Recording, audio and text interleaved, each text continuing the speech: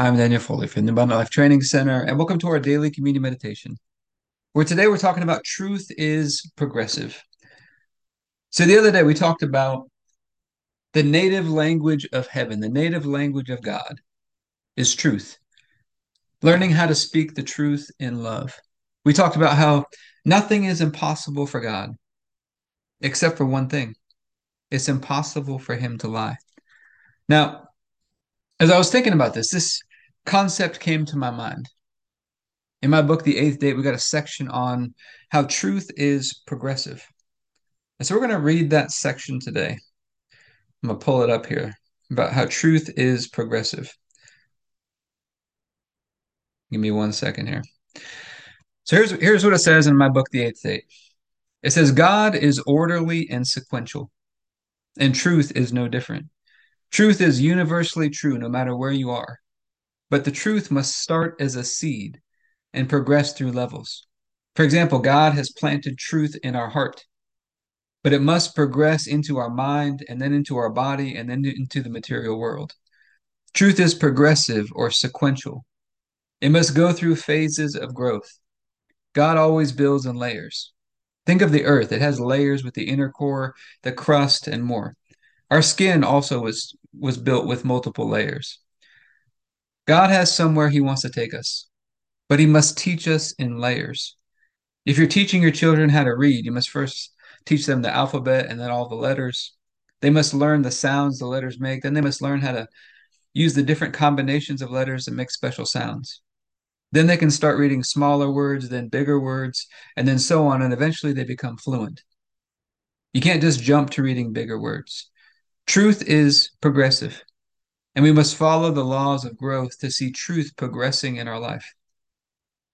I've observed in my own life that God will often show me some things, but I have no idea what to do with them. And then over the course of time, he adds another layer onto things, and then things begin to make sense. And so, Heavenly Father, we just thank you. We thank you for releasing us from darkness and transferring us into the light, into your kingdom that's built on truth. We thank you that Jesus was smitten so that you could fight for us. And then we get to walk out our days connected to you. You are our healer, our provider. You are more than enough. You're an ever present help. Jesus, you're the resurrection and the life. You're our confidence. You're our strength. You're the Lord Almighty, the Lord of the heavenly hosts. You're our righteousness and our peace and our sanctification, the one who makes us holy. God, you're the God of all hope, the God of all grace, the God of all comfort. And you've given us all of these amazing promises in Christ. That for whatever problems we're facing in life, we can give them over to you because you've got a promise for us in Christ. And your word, your promises are truth. Your promises are truth.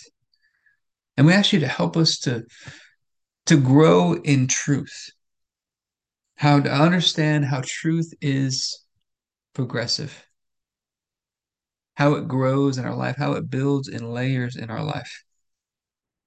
Help us to understand the balance of the truth. Help us to speak the truth in love.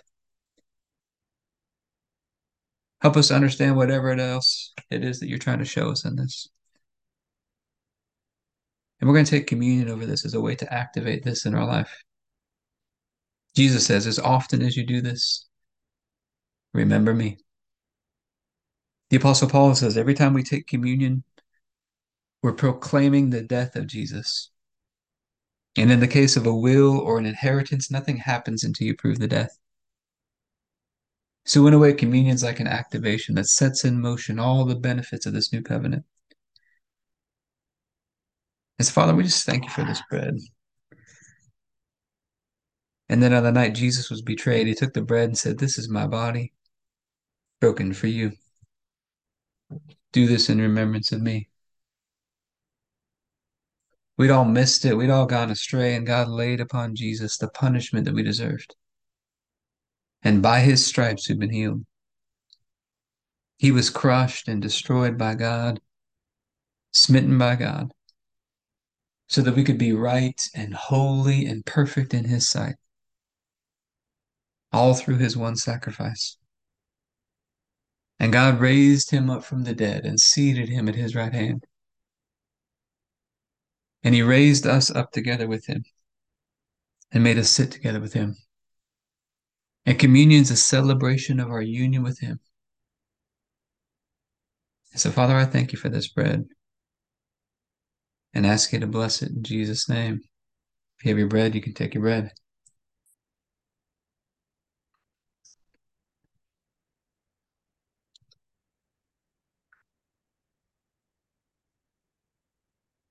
Then after supper, Jesus took the cup. He said, "This is the cup of the new covenant in my blood, poured out for the forgiveness of sins for many. And it's the forgiveness of sins that releases us from darkness and transfers us into the light, into the kingdom of Jesus. And he's a great king. His blood washes us and cleanses us, gives us a fresh start in life. We get to walk out this day today in a covenant relationship with God. So, Father, I thank you for this cup and ask you to bless it in Jesus' name. If you have your juice, you can take your juice.